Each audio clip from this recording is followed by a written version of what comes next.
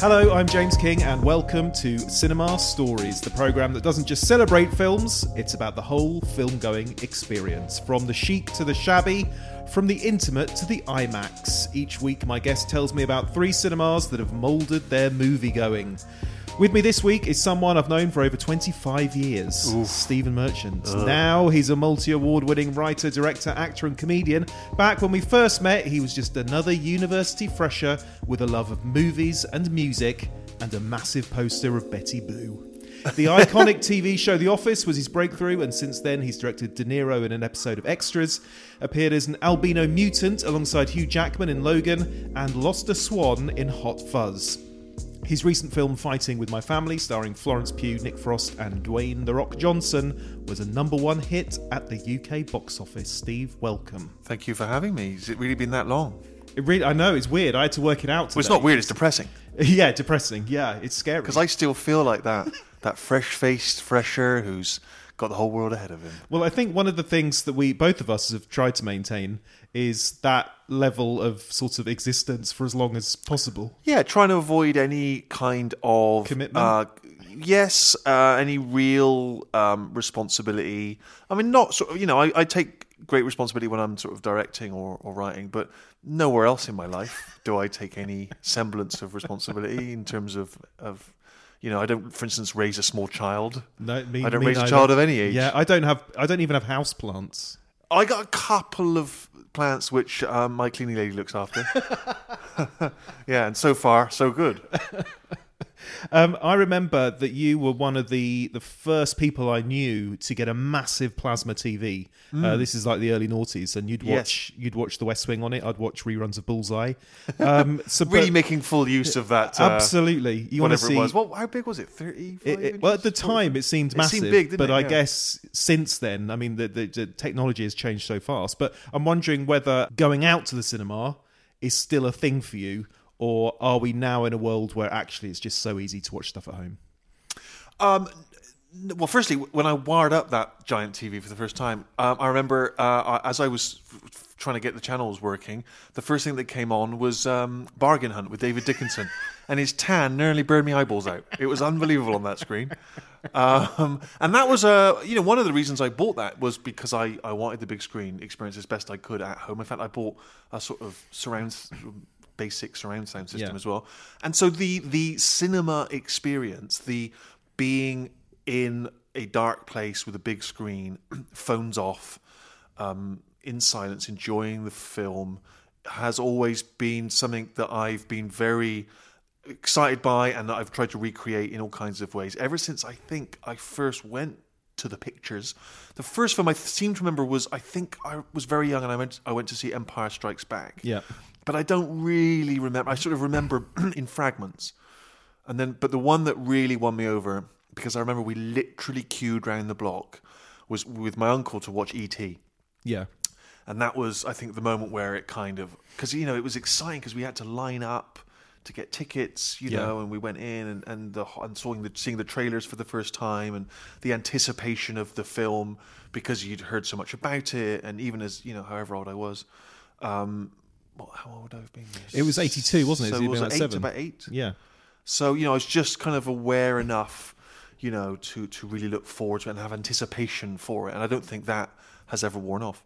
And obviously when you make a movie, let's say Fighting With My Family, you make it, you absolutely cross every T, dot every I to make sure that it's going to be perfect in a cinema. But you know that at some point it's going to be watched out on a phone somewhere. Well, yes. How do you kind of deal with that as a filmmaker?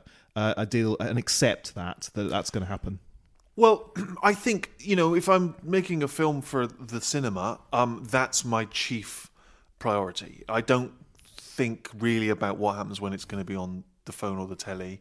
I'm only thinking about this cinema experience. And to that end, we're very scrupulous with the sound and the visual effects. I mean, Fighting With My Family does not on the surface appear to be a big visual effects movie, but as you know, even in modern, almost in any film now, there is some kind of visual effects work, which you can kind of get away with a slightly shoddy job on TV, but in the cinema world, you really will spot if it looks phony or fake.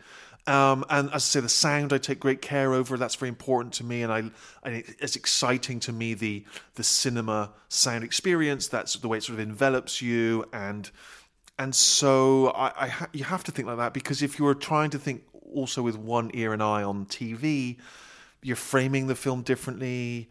You're conscious that people are going to be trying to do the ironing while they're watching it or checking their phone, all that stuff. And so I think that's one of the reasons I wanted to do this film, is because there's a different kind of pleasure, I think, about being in a giant room watching a film with other people, particularly one that's got humour in it, and sharing the laughs, and even sharing the thrills or the tears or whatever you can generate in an audience. There's something about that shared experience which is very unique, and I hope that's the reason people still go to the cinema and don't just watch things at home.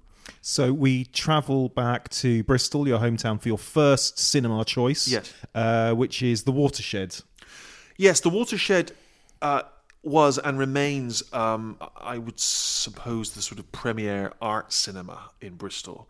And I started going there, I think, with my friend Matt. My father was always a big movie nut, but was also quite cheap and quite stingy, and would therefore not take us to the cinema very often. Is he still like that? Yes. Right. I'm hard pushed to get him to go out to the pictures, even if I'm offering to pay. I think he went to see Fight with My Family. I'm not entirely sure, in the cinema. But so we watched a lot of films at home, and I kind of grew a love of films that way. And then when I started to get a little bit of money, in my mid-teens, I could go to the cinema, and I would go to the mainstream cinemas to see the mainstream movies. And then in my late teens, my friend Matt sort of introduced me to this second world of picture going, right? The kind of art cinema experience, and that opened up a whole new world that was sort of very thrilling to me, because that's not something we'd really watched at home. We hadn't done a lot of sort of art cinema and a lot of subtitled films with my dad. I think maybe we watched Ashes and Diamonds once, right? That Polish film, but at home, which is odd. I can't quite imagine my dad and I sitting down to Christmas Day all around the telly. Exactly. But yes, so I remembered that, and that was a great period, because that was the early 90s, so that was a great period. I remember seeing Reservoir Dogs there, and the early Coen brothers films like Miller's Crossing and Barton Fink. I think I saw some of the Three Colors, Kieslowski, and then Matt and I would often go and see almost anything that was playing. So I remember we went to see a version of The Trial with Kyle MacLachlan. Oh yes, I remember that. Yeah. I remember we didn't find it very good. We were cackling with laughter, and there were other sort of art cinema patrons sort of tutting at us, and we thought, oh yeah, rebels. Couple of rebels. I remember I went there with you to see 6 Degrees of Separation. Which is a great movie, actually. Yes. And for me, countryside, country bumpkin, I couldn't believe how cosmopolitan it all felt. Well, that's the amazing thing, and actually, Bristol now is very cosmopolitan and is very expensive coffee and reappropriated, warehouse space and whatever else. But then in Bristol, yes, it had its kind of cooler scene, but you had to sort of search that out a little bit more. And The Watershed was sort of, I suppose, my first introduction to that alternative side of Bristol. And it was and you'd go in there and it had the kind of cafe, and it wasn't sort of popcorn. If it was popcorn, it was that fancy sort of artisan popcorn, that's sort of in a bag, expensive, like £8, even in 1990. Last time I went there, I had a lovely risotto. That's it, exactly. It served risottos, it was cappuccinos, it was probably some kind of lemon drizzle cake. It was not like the usual cinema experience. And do you think, because this is mid-90s we're talking about, do you think that the Bristol music scene, which of course was massive at that point with Massive Attack and Portishead down the road and bands like that, Tricky, do you think that was made Bristol a kind of exciting, buzzy place to be and grow up in? Well, I think it was in retrospect, but I think at the time I didn't appreciate it enough, because I don't know about you, but there was a part of me that wanted to get out of Bristol and spread my wings and go to London and try and get into comedy and movies and entertainment. And so I think Bristol felt a bit claustrophobic because I'd grown up there. And I think I was foolish in a way. I sort of didn't appreciate so much of what was going on, and I actually look back now and I sort of regret that slightly, like that I wasn't hanging out with Tricky and Portishead. Although why a kind of 17-year-old or 16-year-old would just be hanging out with them, I don't know. But so now when I go back, I kind of appreciate Bristol more. And have you been to any events or sort of been there as Steve Merchant, the film director at the Watershed? I'm trying to think. I feel like I might. They must have invited you back, or for some reason, mustn't they? I can't remember. I'm embarrassed to say. I remember. I seem to remember they would sometimes have. I feel like they sometimes have comedy there because I'm sure I saw Eddie Izzard there. Yeah. Do comedy? Does that seem right? God, I don't know. Maybe it's all in the same complex. But no, I don't feel like I've been asked back for a Q&A, which obviously is my dream. They've just had a slapstick festival there, actually. Well, that I would often... I often have gone to the slapstick festival, the slapstick comedy festival, which actually inhabits a number of venues in Bristol. And that's really great, actually, because... again, going with my father, I can actually drag him out for that. And they will show, classic silent comedy with an orchestra on the big screen. And that's really thrilling. And it's really, I for a while now I've wondered, I'd love to try and do something with kind of physical comedy in that way. Because, you watch like that old Buster Keaton stuff, and whether or not you find it funny, which I do, but even if you don't, there's such an amazing physicality to it that is unparalleled now, because it's not stunt work. Yeah. And when he's jumping between two buildings, he really is. Or, grabbing hold of a passing car and then just being dragged along the street. It's kind of extraordinary. And that is something that's gone from movies, that there's a lot of amazing physical stuff, but it's either CGI or it's carefully worked out stunt work. That just these kind of gung-ho people just throwing themselves around for entertainment's sake is there's something very exhilarating about watching that, even if it is almost 100 years old. Speaking of that, one of the big draws at this year's Slapstick Festival was an on-stage reunion of Little and Large. Excellent, good, yes. I didn't think they were even speaking with each other. No, I'm glad to see they've patched up whatever differences there was had. Buster Keaton, there was Harold Lloyd, I think the Goodies were there and everything, and Little and Large. Little and Large, terrific. Yeah, locals, aren't they? Are they? I don't know. Well, I remember I think Eddie Large, which I believe is his God-given name, was certainly had a house in the neighbourhood, as I recall. Yeah. We'll move on to your next cinema, which is another Bristol cinema in a second. But first of all, producer Phil has a few observations he'd like to run past you. Okay. Think of me, depending on your generation. So I'm either like the sidekick Simon or one of the Richards, Digance or Stilgo. Oh, all right. That's sort of my role in all this. Okay.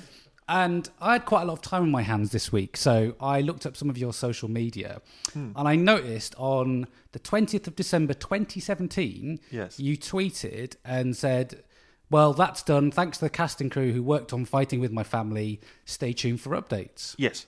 And then I was thinking, well, hang on, the film's actually only just come out. Yes. 27th of February in the UK. That's right.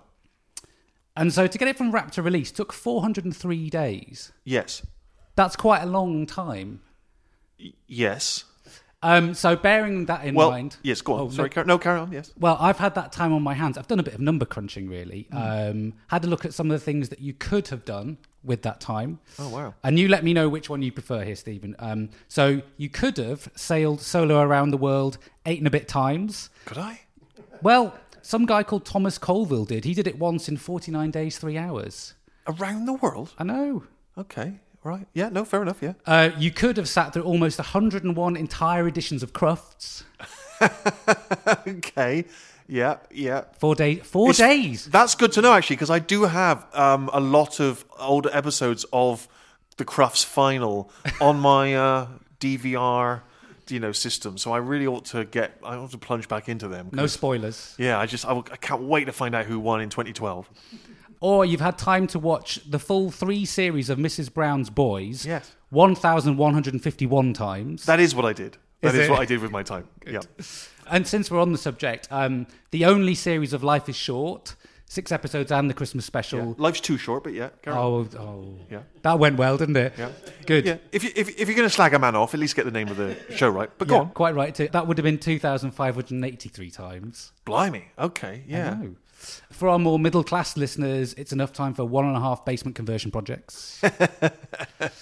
And finally, instead of making a Hollywood blockbuster, which arguably you have done, you could have watched an Hollywood blockbuster. Needless to say, I'm thinking of Weekend at Bernie's. Actually. 6,014 times. Goodness me. Wow, it does seem a long time, yes. I mean, in my defense, I wasn't just sat staring at the wall in that time. But I take your point, yes. It was a long period. Well, the film was obviously you finish your principal photography, then you do a lot of editing, then you do a lot of post-production, and then you're then at sort of the behest of the money men in terms of when they want to release the movie. And when you have a smaller film like ours, they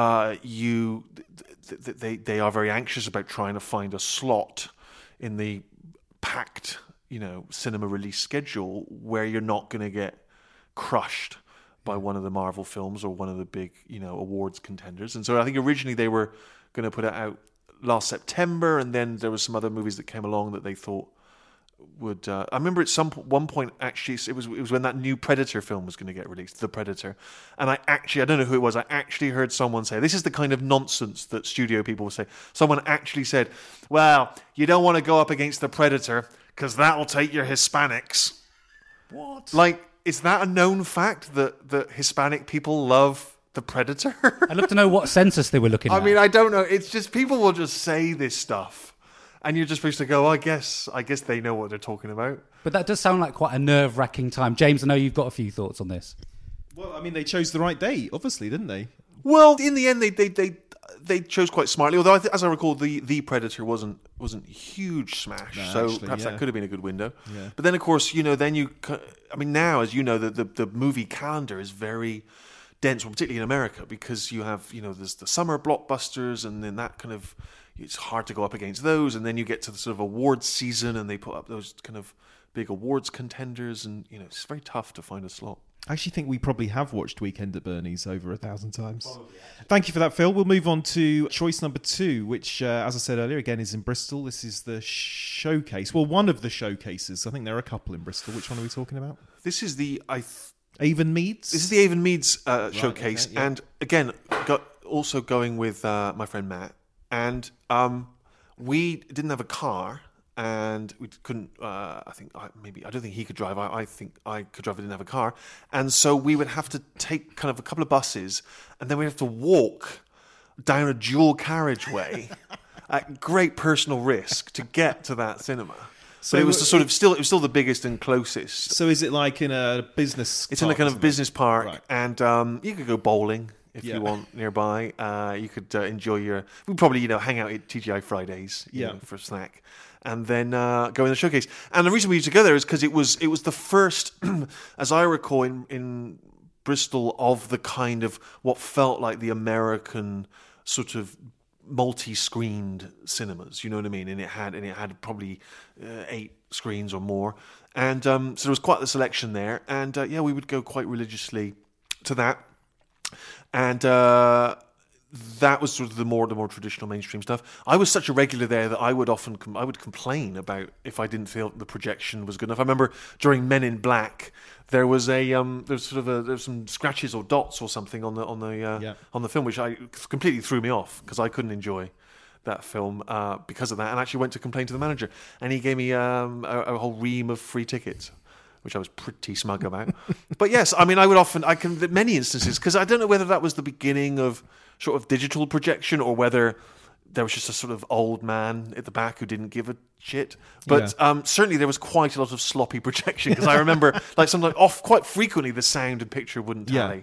I think I'm sure or be soft focus for the whole first reel. That did seem to happen more. I remember Good Will Hunting. There was about a 10-minute section that was silent, and I'm thinking, who is in the booth? That, what are they doing? Why didn't they notice? But also that you'd be amazed how often you're the only person who seems to find it an issue.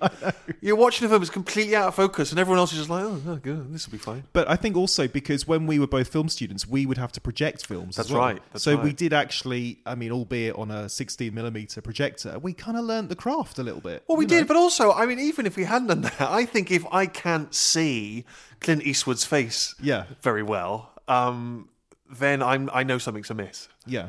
And if his voice, and if when he speaks he sounds like Meryl Streep and vice versa, then I know something's wrong with the Bridges of Madison County.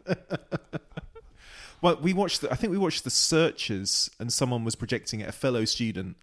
And it has one of the most famous final shots in movie history of John Wayne sort of walking out of the saloon doors out into the wilderness, and it just burnt.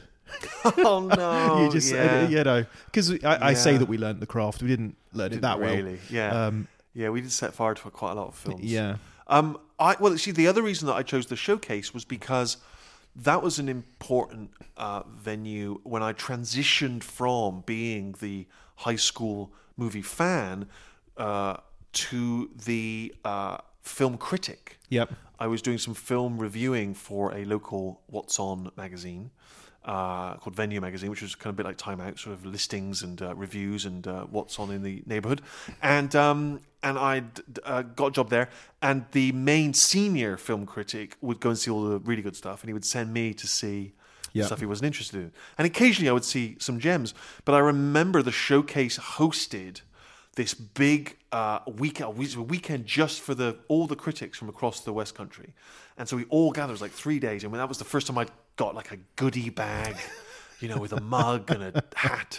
And now, can you pinpoint the date? Because I'm trying to think. I remember the films that were there included Lost Highway.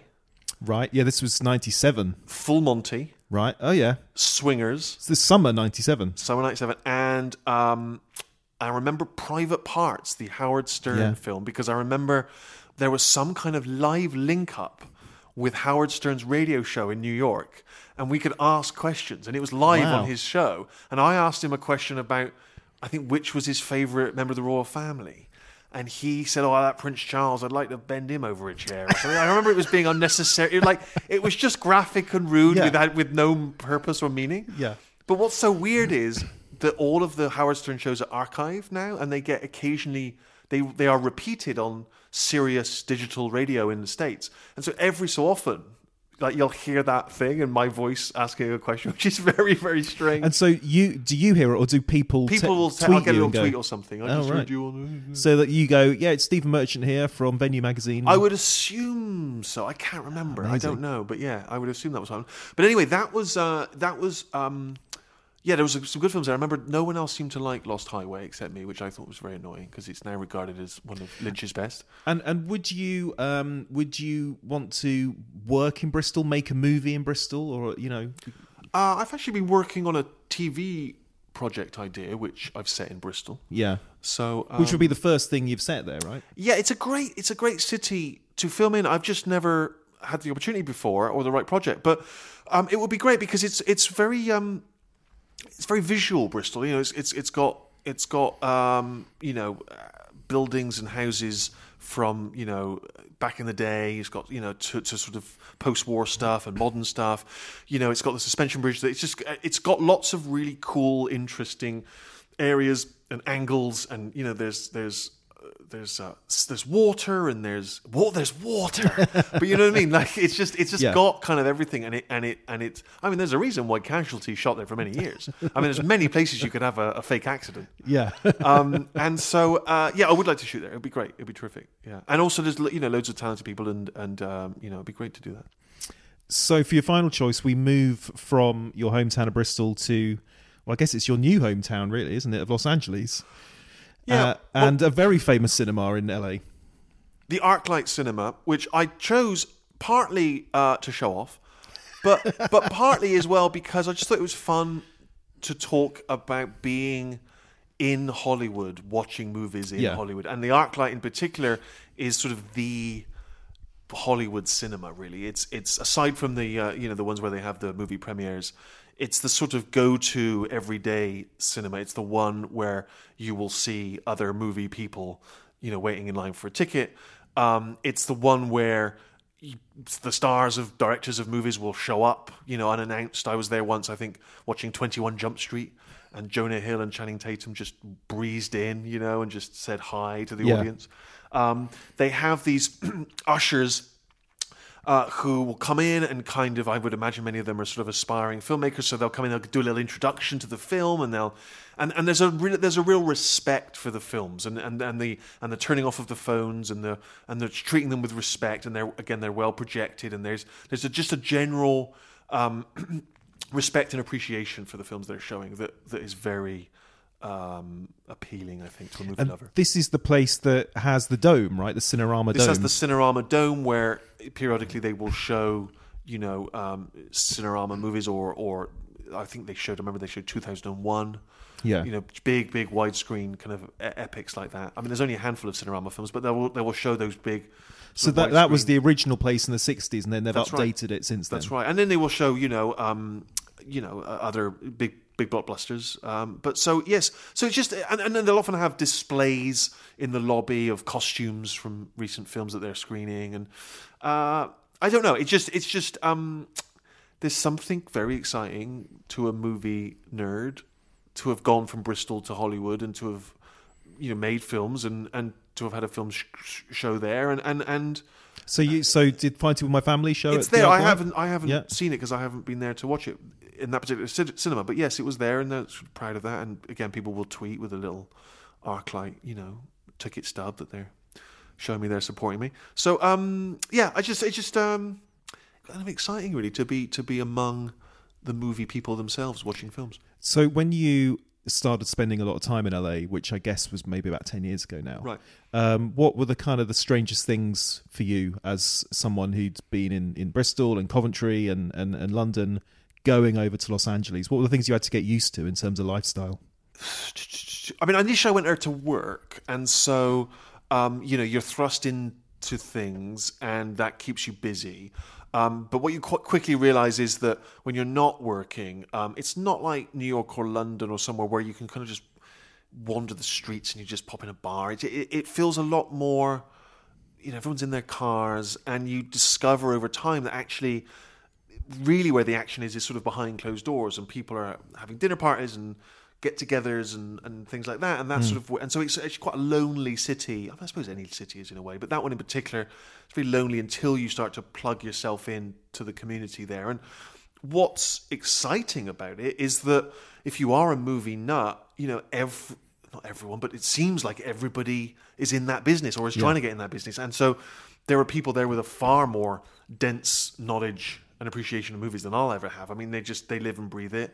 It's exciting to be able to talk about it. I remember being in a hotel there once, and the waiter brought me my room service and a script he'd written on the same tray. And you obviously initially when you go there, it's exciting because you'll see film stars or you'll see famous directors, and perhaps even more thrilling, you'll see locations you recognize. Yeah. I mean, I actually rented a house there and then discovered that very house had featured in Rebel Without a Cause with James Dean. And just something exciting about feeling that James Dean had breathed that same air, that same toxic, smog-filled air. What's the etiquette then? Because it is so full of movie stars, what's the etiquette if you see a movie star? Are you meant to just be blasé and ignore them?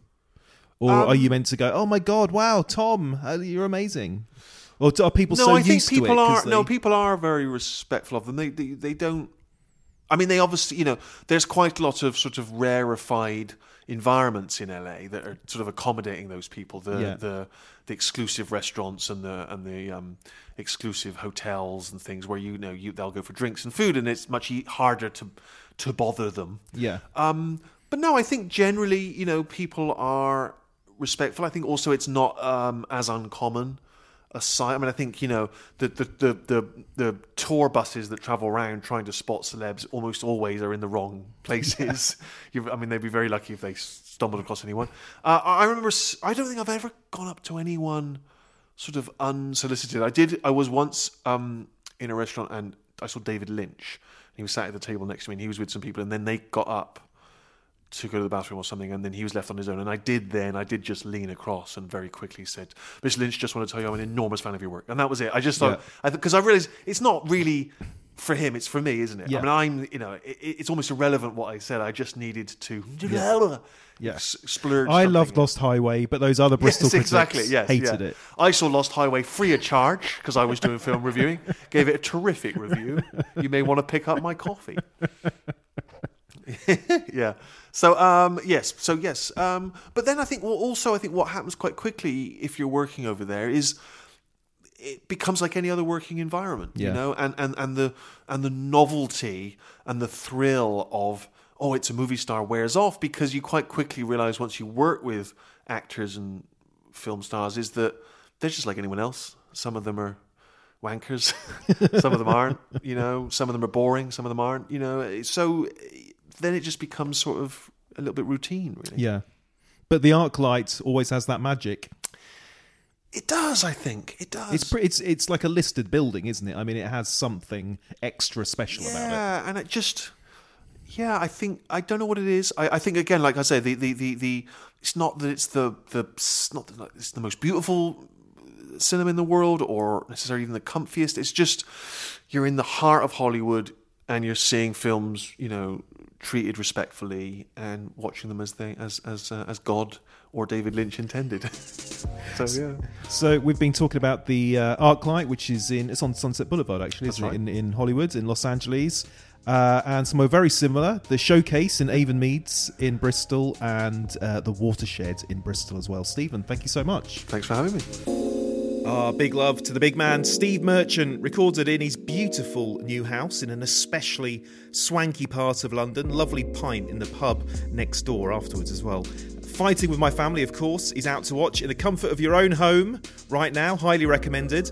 Also highly recommended checking us out on social media at Cinema Stories Pod on both Twitter and Instagram. Lovely arty picture of myself and Merchant waiting for you there, taken by producer Phil. And do get in touch, because I'd love to hear about your favourite cinemas too. Also, of course, don't forget to subscribe, to rate, to review, and to tell everyone you know about the podcast. Thanks for listening.